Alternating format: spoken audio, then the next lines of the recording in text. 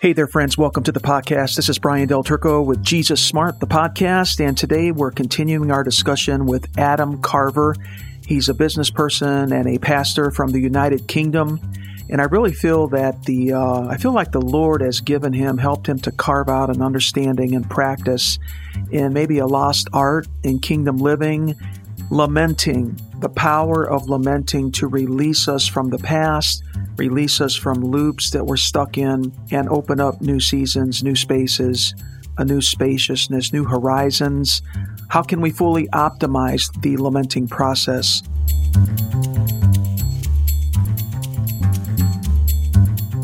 Can we learn from the experience of the Israelites who were taken into captivity by the Babylonians? I think we can.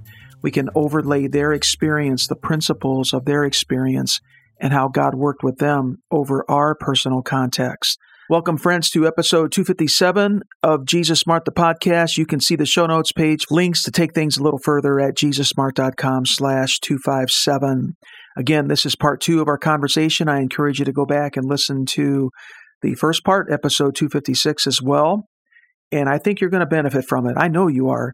And if we move on these kingdom principles, especially some of these deeper life kingdom principles, the dividends are well worth the application. I believe that with all my heart. Jesus knows how things work best in our lives, and he's passionate about developing his followers as intimate friends and co-agents in his kingdom. And I think that one of his modus operandi, one of his ways that he works with us is through this concept, this dynamic of lamenting.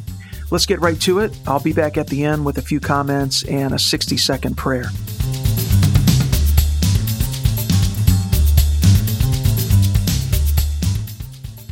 In truth, I think I don't know about you in the West, but in the States, but certainly in the UK, we live in this culture of denial that doesn't know how to express an honest response to what we're experiencing. We just live in a culture of denial where we don't actually say it. We say hello to everybody at church. How are you doing? I'm fine. Oh, one person said to me, so which of fearful, insecure, and neurotic, and something else are you then? I was like, I like that. I can't remember what the E was, but it was fantastic. I'm like, let me one up you right there, man. Let me, I can beat that, But it's important, you say, to really be able to name the pain that we're in, to like confess it, to speak it out, to articulate it. Lamenting is not about learning to cry more or really grieving or giving expression. It's bigger than that. Kathleen O'Connor says this: lamentation names what is wrong and out of order in God's good world. What keeps humans from thriving in all their creative potential? Simple acts of lament expose these conditions, name them, open them to grief and anger, and make them visible for remedy. And I think that's the key. It makes them visible for remedy because, of course, you can't fix it until it's first made visible. Yeah. So until it's made visible, until it's in the light, let's use that language. Bring it in the light. God can't be in it. Yeah. Yeah. And of course, he lives in the light, and we confess it and bring it to light. But it's the same with our pain and our grief and our loss and our sadness and our disappointment and our heartache. Well, when we bring it in the light, then he can do something with it. Sure. And of course, he knows about it, but he knows about our sin as well. So I think for me, we could, the first step really is to admit you've been wounded and that the wound hurts. Yeah. And that's okay. Yeah. How important are words then when we lament? We need to name it, and that takes like some type of language to do that, right? To speak it out. Or maybe there's other mediums that people use. Yeah, they might use art or some other expressions. But lamentation, as you say, is full of metaphors, symbols, pictures. In some sense, the language of the Holy Spirit can be very pictorial and image-based. Absolutely. Yeah, because I think, when you can read in Chronicles the fall of Jerusalem and the fall of the temple. You can read it. And Chronicles will tell you things like, well, in this year when this guy was king, this happened, blah, blah, blah. And you get these facts. But actually, you get to Lamentations, it's all metaphor, it's all picture, it's all image. You don't get a factual report. Yeah, it's a motive. So I could tell you about the things that I've lost, and I could tell you about them factually, but it would have no emotion with it. It would have no feeling. It's just fact. And that is fact, but that's my mind telling you what's going on. But my heart feels some things about those facts. And so I suppose to lament is to share how you feel, how you responded. And that's not really possible using logic and reason and facts, because I think when you suffer anyway, literal language fails you. I mean, if you think about it, we talk about I had my heart ripped out, I was kicked in the stomach, I was stabbed in the back. These are all metaphors for what it means to be wounded. So we're used to speaking in metaphor. We just don't realize it, that we use all those. You know, I've never actually had somebody put a knife in my back, but I have felt like I've been stabbed in the back. I've never actually had somebody kind of cut my heart open and rip it out, but there's been times when it's felt like somebody's done that to me. And so I don't think literal language kind of works. Now, somebody said to me during lockdown, you know, I feel like a caged bird that can't fly. And you go, yeah, that. And of course, it doesn't make you're not a caged bird, but instantly you go, oh, okay, yeah, I get that. I know what that means. I know what that feels like when I've not been able to leave my house for however long and all that sort of thing. So I think metaphor is really important, and it's vital we just find a way to. I suppose we could say lamenting and the skill of lamenting is not analysis but expression. We're not analysing it; we're just expressing it. Yeah, right. Because again, analysis, well, that goes on in your mind, and there's a place for it, but you can analyse it and you can learn from it, and that's all helpful. But actually, to lament is to express it, and like you say, whether that's dance, art, poetry, words, talking. Yeah, I hope this doesn't sound like to somebody heretical or something, but I think God laments. I mean, he seems to use language like this in the prophets, like, you know, like my wife has left me, you know, that's loss. Yeah. When Israel is adulterous, God is feeling violated. He's feeling like the fidelity in that covenant relationship has been breached. And he's letting us know about it. You know, he expresses anger. He expresses anger. I mean, of course. You know, and he uses metaphor to do it, and he's emotive. And I think that God must be pained about this creation groaning, waiting to be set free. Yes. You know, I'm sure. You know, I'm sure it must cause him pain. Perhaps I think that, you know, like, Adam, where are you? I hear pain in that question. I hear a disconnect that's absolutely there. And I hear almost a desperation of wanting to be reconnected. And, you know, when it says the Son of Man came to seek and save the lost, I think it might be alluding to that. I think that God laments. I think he does. Is that too much to say? I mean, if you see the prophets, what's he doing? He's expressed, particularly some of the minor prophets, you see him really expressing himself. You know, look, this is causing me pain. It's grief. I'm sad because I want to be with you. It's all from his heart of restoration. And I agree. You know, that cry, where are you? Where I see it as a father who's lost his child. And I once did lose my child for a little while. When they were little, like I think he was 5. And I'm roaming these streets going, Josh, where are you? I'm like, there's emotion in my voice. There's a desperation to see him again. And I hear God say that question like that, like a dad who's going, where is my son? I don't know where he is. I can't find him. Is he all right? Is he safe? I want to be with him. I want to wrap him up in my arms and tell him it's all going to be okay. That's how I hear that question. And I think that's, for me, that's my understanding of God and how I relate to him. But I find it there, and I think it's a beautiful, a beautiful place, really. I think as well, just before we move on, because I think there's also time for a lack of words, but while we're still on words, I think in the expressing of it as well, we have to be real about where we see God in it, because he is in it, because he's, you know, in him we live and move and have our being. So he is in it, he is there. But it's also good to express how we perhaps see him in it in that moment and be real about that. He's not going to be upset about it. He's big enough to take it. He can handle it. But I think otherwise we're denying a reality. I think sometimes, you know, of course we know he's there, but sometimes it feels like he's not. And I mean, you only have to read the Psalms, don't you, to realize that David did exactly the same. Sure. Of course, he comes round in the end and goes, but, you know, wherever I am, you're there. But he's going, God, where have you gone? What's going on? What's happened? I mean, I think a lot of the Psalms are laments as well. Oh, they are. They really are. Like, God, what's going on? What's happening? You could go all through the Psalms and go, well, you know, David was a brilliant lamenter. And as we'll see in this process, you can come round at the end to go, okay, and he had a lot to lament about as well. So to me, the idea that, and I don't really understand why we don't talk about it more, because I'm like, okay, there's this book of Lamentations that's like, there's a whole book entitled Lament. And then there's half the Psalms that are all about David going, God, this is horrible. I feel like you've left me. I feel like you've gone. Nobody loves me anymore. Nobody likes me. And then, of course, he goes, but I know you're there, really. And, yeah, absolutely. Some I feel so, yeah. It seems usually at the end of a psalm like that he resolves it. He comes back around and he comes back and resolves it. Sometimes the psalm is left inconclusive. There's not this clear resolution to it in that given psalm. But yeah, the Psalms are sort of this kaleidoscope of the human condition and the human interaction with God, and dozens of the 150 Psalms are Psalms of lament.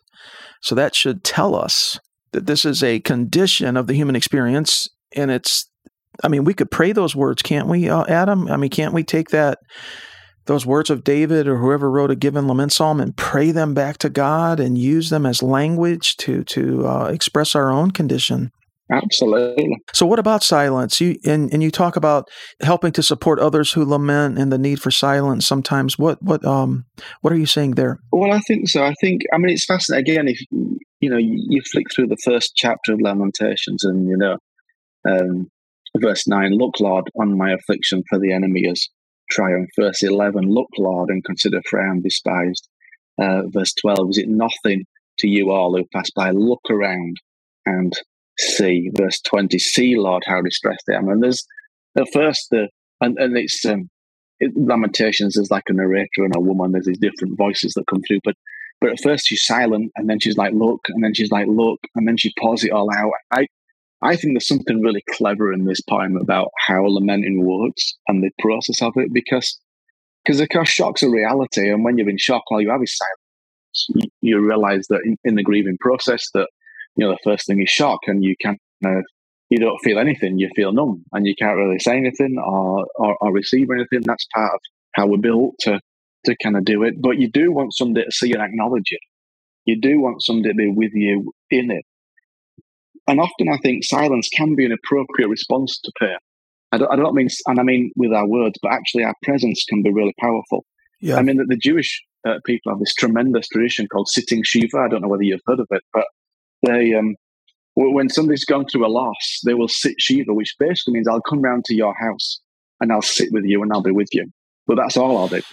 I won't say any words. I'll just be with you. I'll just be there. And I'm the Billy Graham organisation. Their rapid response teams. I know one of their chaplains, and they talk about the ministry of presence and just being there with somebody and the power of being present with somebody without having to fix it. Because a lot of the time we love to fix things, don't we? All of us love to fix things, and we want things fixed. And perhaps it's a little bit of a male trait sometimes. I don't want to be too generic these days, but I think generally it can be a little bit of a male trait. But I don't think our wives appreciate it too much, to be honest with you. But but generally we want to go in and fix it. And of course, a lot of the time there's a time for that and a place for that. But actually, there was a time where we just need to be with people and not fix it, just be with them. And I think, there's a lot of traditions that come out of the Jewish faith that are just, of course, they're all deeply rooted in Scripture. And this sort of sitting Shiva together, I go, I like that. I like this idea that it was interesting. When my first wife passed away, one of the things that happened was we had a rota of men who would, 4 or 5 guys who would come, and they were on a rota to just sit with me on an evening and they'd just be with me. And we'd do whatever I wanted to do, whether that was sit and watch TV together, or whether it was talk, or whether it was go out somewhere or whatever. And sometimes we'd just sit and would not say anything together. Yeah. But their very presence just reassured me. Absolutely. And sometimes they'd just hold me and I'd cry or whatever else. And so I think we shouldn't, when we're helping other people, we shouldn't be afraid of silence. Although most people are, that's why they talk a lot. But I think often, sometimes we want to fix it before it can be fixed. There's a period when people we're not ready for words, but we are ready for presence. Ready for presence, grieving. I think it's, and maybe a correct response is not words and go on. Yeah, well, I mean, you have a good phrase, solidarity before solution. That's a good phrase. Yeah, I think so. I think there's something about just being with somebody before we start to try and fix it that's really powerful. And I think that idea of being together in solidarity I think it's powerful. I think we know it when we're the one that's grieving, when we're the one that's struggling, but we seem to forget it when we're with somebody. And I think it can be hugely helpful to just understand, just be with them, just be with them in it and let them know you love them in it. Now, what about the hope of a restart? Because it seems that obviously the prophets and Lamentations and Jeremiah talks about it a lot. Jeremiah, who wrote Lamentations, in his other book, Jeremiah, he talks about, the restart, the restoration, the repossession of the land, the remnant would return and things would be rebuilt. So really, through our lamentation, we should be looking for that horizon of hope, right? We should be looking for some new, fresh restart and reboot. And I want to say that if we know anything about God's nature, that restoration tends to be more than it was before, or something new and fresh that we weren't expecting, which ends up being beautiful. What do you think about that? I think for me, learning to lament is learning to heal our internal wounds. That's really what I'm talking about. It's a skill to learn how to allow Jesus to heal those wounds in our heart. And I think if we saw our hearts like we saw our bodies, we'd be rushing to the emergency room pretty quickly. Oh yeah. If we saw the actual wounds on our souls, yep. But we kind of, because we don't see it. If we had a broken leg and a broken arm and a few broken ribs and blood gushing out somewhere, we'd got the emergency room straight away. But most of our hearts are like that. But because we don't see it, we just kind of soldier on and we don't talk about it. But actually, I've known a Jesus. And I know a Jesus who actually can heal our hearts. But it starts by going through this process. And there's a beautiful thought in Lamentations. And of course, the picture often of Israel is one where she has prostituted herself when she's left God, and all these things have happened. But actually, there's an incredible verse in chapter 2 and verse 13 that says this: "What can I say for you? With what can I compare you, daughter Jerusalem? To what can I liken you that I may come for you? Virgin daughter Zion," which is a huge, incredible metaphor for going, hey, yes, you were dirty, you were used, you were kind of prostituted yourself almost, is some of the language, isn't it, in the Old Testament? But actually, here, it's like suddenly there's no virgin daughter Zion. You are restored back to your original. And I suppose really, earlier, the writer kind of stands in judgment, declaring that Israel's getting everything she deserves. But now he says, okay, no, virgin daughter Zion. There's a pivot there. So somebody who was effectively the metaphor is you've committed adultery, and now it's like, no, now you're a virgin daughter. There's the restoration. And I suppose essentially he says, even though you've got it all wrong, I don't see you as unclean. I see you as clean. I don't see you as defiled. I see you as pure. I don't see you've done wrong. I see you as you are. And I kind of, it's like, okay, your past is your past. We can't deny that, but we can transcend it. We can find healing in it. Amen. We can start again. Yeah. We can be cleansed and made right and start again. That pain and trauma doesn't have to be the last word about you, because Jesus always has a better word. And that, for me, is why these poems have endured 2,500 years, because we're still asking those same questions. We're still asking those same questions. Does my past define me? Does what I've been through mean that I'm forever broken? Does it mean that this can't happen? Does it mean that that can't happen? And I think this pivot here is like, no, in Jesus there's always restoration. There's always breakthrough. There's always a better word, because Jesus' blood speaks a better word. And for that, I think is absolutely beautiful. I love that pivot. I love the way that changes. Dynamic. I think it's gorgeous. It is. It's gorgeous, and it's powerful, and it's filled with hope. And, lamenting looks back. Lamenting certainly looks at the present wretched condition and acknowledges it. But if we have to, we can't stop there. We got to look forward into that restoration, that horizon of hope. And I love that change of imagery from, what was it, a change from the widow, and what were some of the other, what does Jeremiah use the imagery of a harlot in Lamentations as well? So it talks about how, like, verse 1, how like a widow is she was a queen who's become a slave. And a slave. There's all these sorts instead of the beautiful favored daughter of Zion. Again, different metaphors.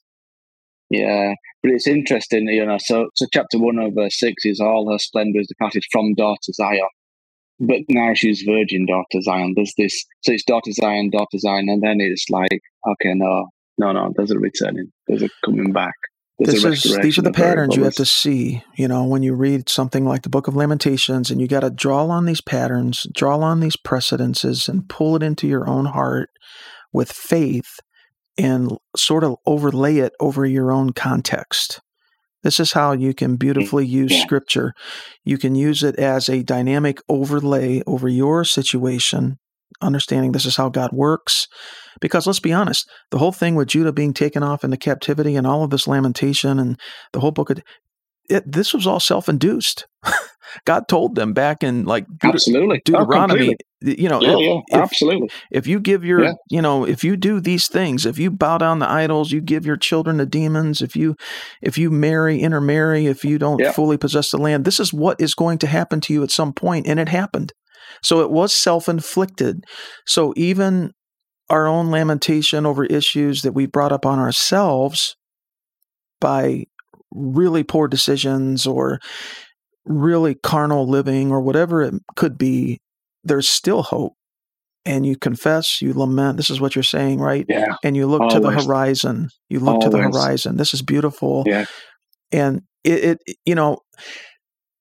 let me ask you an honest question. Adam, is there some sense in which there are some things we may never get into or never be released from or never enter a new season of restoration if we don't lament and do this interior work and come clean on it? Is there some sense of that? I want to say that there is. There could be some things that we may never. Well, I think. Yeah. Yeah, I mean, I think I kind of see it like this. It's a bit like your heart has some shelves on it. Literally, it's like got shelves all in it, and every time we go through something, the weight of it sits on the shelf of our heart, and it feels heavy. And of course, it's the reality is whether we're aware of it or not, it's there. Whether we deny it or accept it, it exists because we've gone through life, and life gets heavy. And I think that what I see is that if we really want to experience joy, then you can't experience joy if you're going to carry around all this heaviness. Right. It's just an impossibility to experience joy and lightness and fun. And of course, what I see time and time again is people who don't deal with it. Let's say their relationship breaks down, and that causes them a great deal of pain. And not because, and of course, in any relationship breakdown, it's never 100% one person. There's always a bit for both people. Generally, it's very rarely that one person is 100% responsible.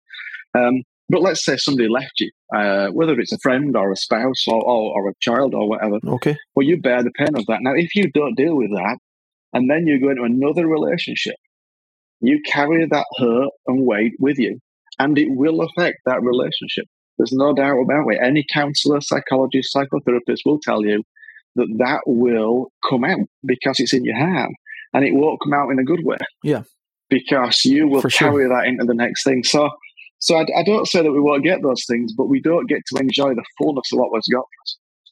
I remarried fairly soon after my first wife died, but I had to deal with all the things that were in my heart in order to fully enter into it. Now, it would have probably happened if I hadn't dealt with it, but I know my marriage wouldn't be where it is now if I hadn't have dealt with it. Yeah, for sure. And other things that have gone on since, because I would have those things still there. So yeah, I think in that sense, I think so. I mean, and even in a given relationship that is still long-standing, there could be seasons in that relationship where weights were incurred, self-inflicted weights of maybe a lack of trust or, something. It's not just for the big things, well, when somebody's died, I've got to lament, or I've lost my job, I've got to lament, or I'm going through a divorce, I've got to lament. But actually, as you say, we're east of Eden. We're not where we were. And actually, the skill of being able to do these things is really powerful, because even just living life, having kids, having parents, having friends, having family, being married, having a partner, like these things, we experience these hurts all the time. And the more we develop the skill of it, the better we are to actually just not suffer under the weight of it. Yeah.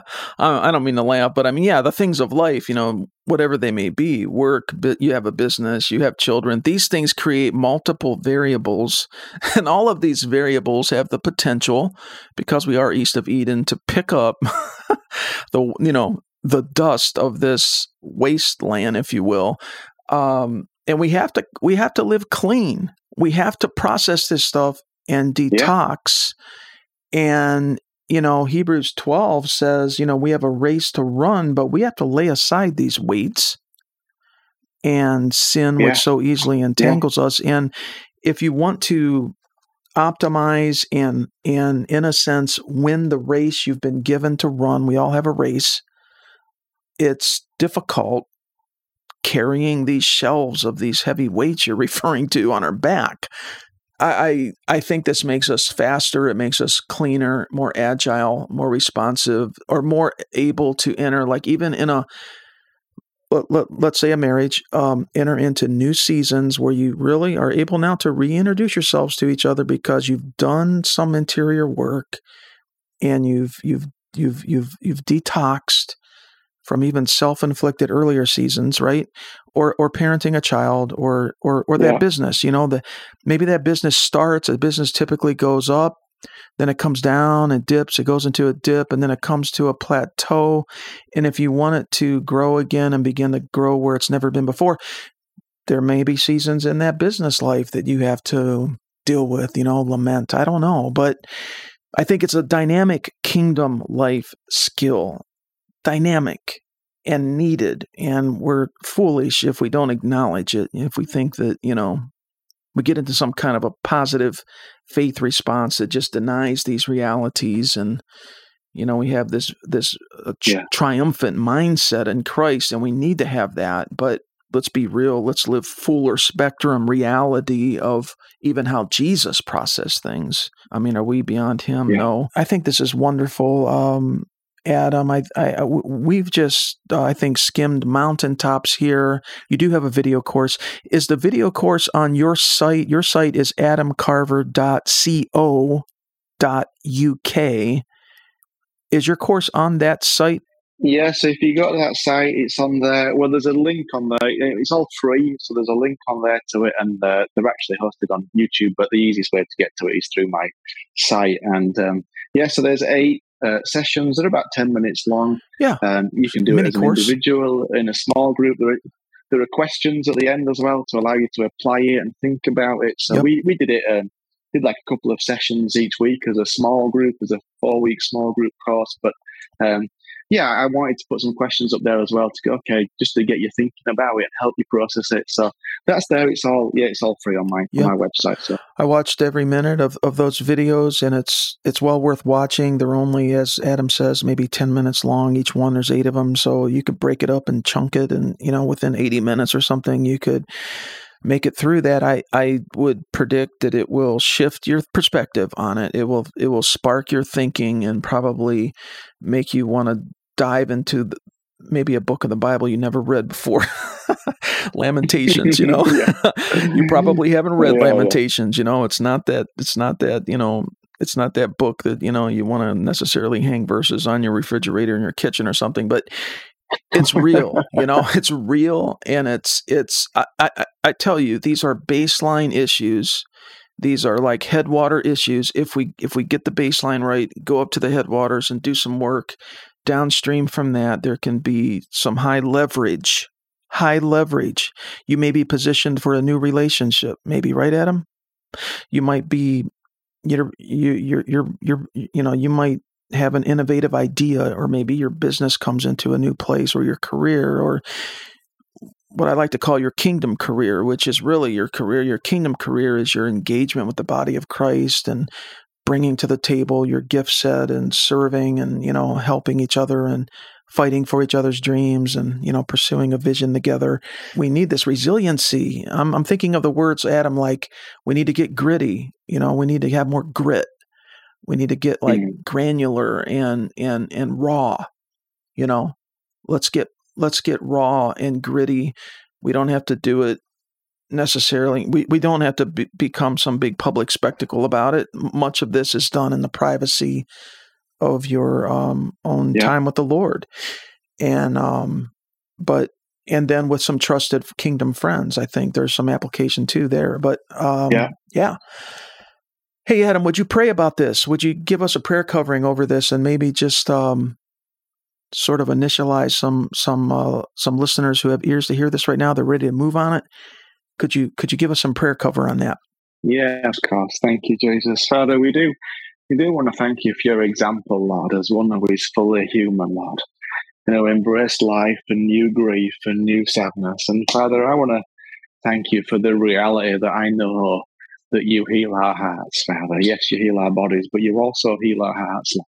And I want to thank you, Lord, that you, in this wonderful book of the Bible, expound a flow and expound a process, Lord, of what it might mean to learn to lament, to learn to give voice to that which is on the inside of us, to learn, as it says in Hebrews, you did through groans and intercession. And Father, we want to give you our hearts because we know, Lord, that we can't be the people we're called to be with heavy hearts. We can't enjoy all the fruit of you with heavy hearts. We can't be called to do the things we're meant to do in the fullness we're meant to do them with heavy hearts. So, Father, we ask, Lord, and I ask particularly, Father, as people listen to this, perhaps as people have a look at the course, Lord, that you would meet them and touch them in a special way, Father, as they dare, Lord, to have a look inside their own hearts, Father, as Martha dared to look inside the tomb, Lord. I pray for courage, Lord, courage. And I pray as well, Lord, that we'd understand, Lord, we can start with the small things.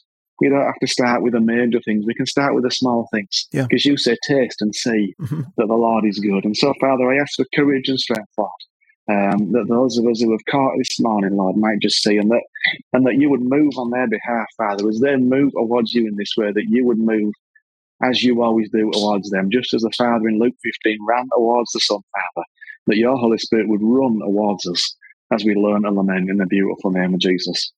Amen. Yeah, we agree together, Lord, with that. And prayer or faith is movement.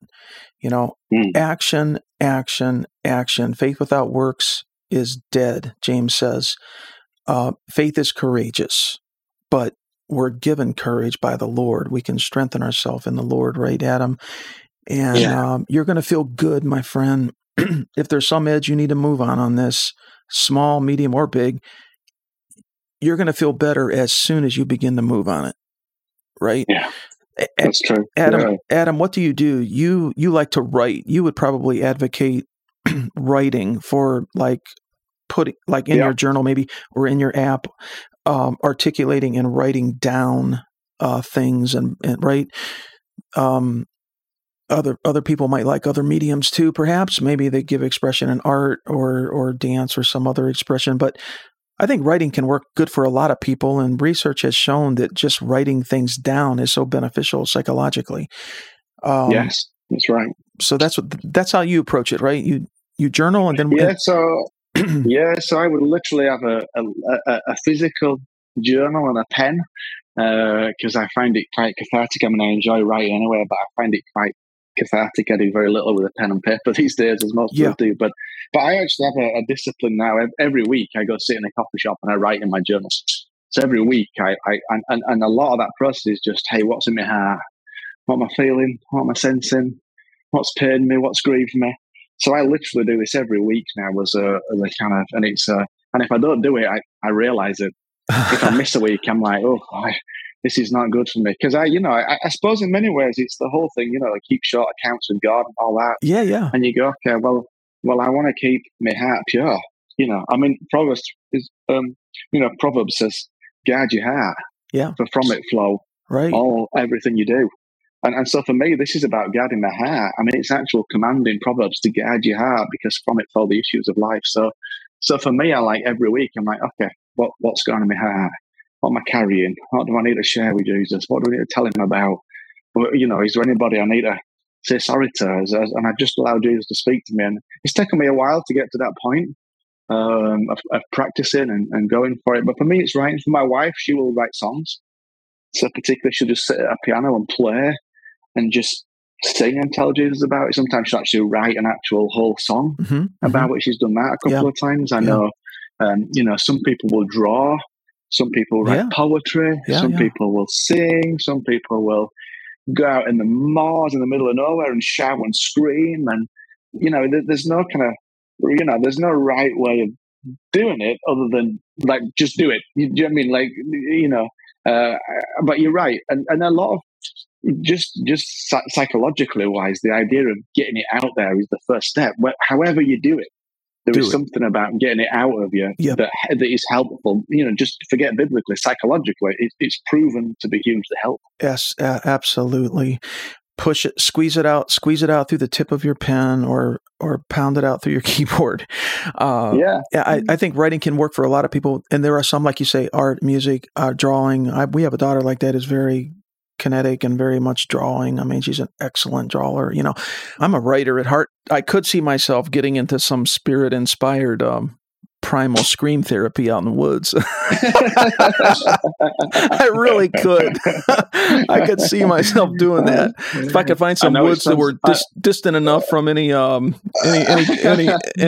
residences, if you know what I mean. Yeah. Well, I'm very blessed because I live very near some kind of open moorland, so I enjoy going up there. And it's not really a thing I often do, but I know for a few people it's like, oh, I'm fine now. I've just yelled and screamed at God in the woods for an hour or something, whatever it takes. Probably come back as a new man. Your wife probably looks at you and says, "What happened to you? You look good, man." I've just been out in the woods, man. That's where I go. I love that. Well, I really appreciate this, Adam. I don't want to embarrass you publicly, but I think you need to write about this. I don't know. You need to blog about it, write about it, blog a book out. I don't know how the Lord may lead you, but however He leads you. But I think that it is a needed message, and the Lord seems to have given you articulation with it, and it's forged in a laboratory of life and pastoral ministry with others, right? Conversations with people in the kingdom, and wonderful. Thanks for being on the podcast today. Appreciate it. And tell your lovely wife hello, okay? I will. All right. Love to talk to you, Brian. Thank you.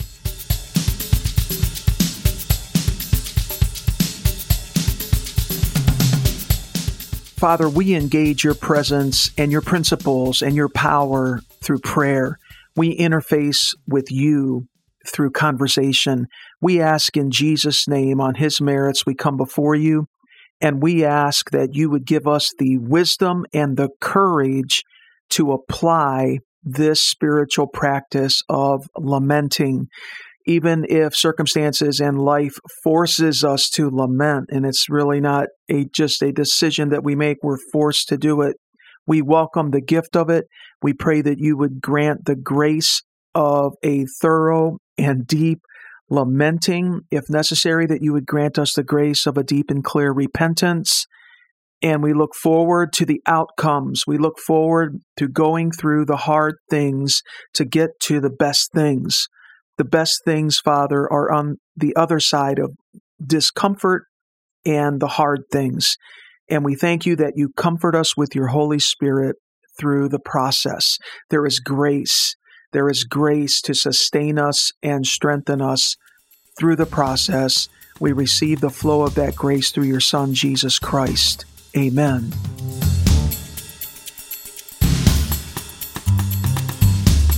Faith is movement. It's always in the application. We can hear a truth, but if we unite it with faith in our heart and move on it, get our heart moving on it, and get the practice of our life moving on it, that's where the blessing is. That's where the fruit is. Again, the show notes page, JesusSmart.com for this episode /257. You can hear both parts there, 1 and 2, links to take things a little further, some scriptures I think you'll find interesting. I encourage you to visit Adam's website at adamcarver.co.uk. You can link through to the short free video course he's talking about, and you can also access his brand new book there as well. Hey, I also encourage you, if you would be interested, I have an episode called Adam, no pun intended, but Adam, where are you? It happens to be episode 255, Jesus questing for lost humanity via us, calling them back to himself and to the place of restoration of a vice regency under God as King. Also, another episode that's received a lot of play. It's called Emerging Voices. Here's What They're Saying, episode 252. We have, I think, 13 voices there, just briefly sharing audio snippets of what they feel the Lord is telling them these days, what they're experiencing, how the Lord is leading them. And it's very dynamic. Christ followers together and let them start talking to one another in a circle. And that's sort of what we did on this episode. Well, thank you for passing this episode along to your friends and contacts. I think they need it. I'm going to say they need it. Really consider passing it along. The future belongs to Jesus. So does the now. He's absolutely brilliant. And as we continue to walk with him, we are going to catch that brilliance in a unique way and manifestly express it in our lives and position ourselves well for the new heavens and new earth to come. Catch you next time.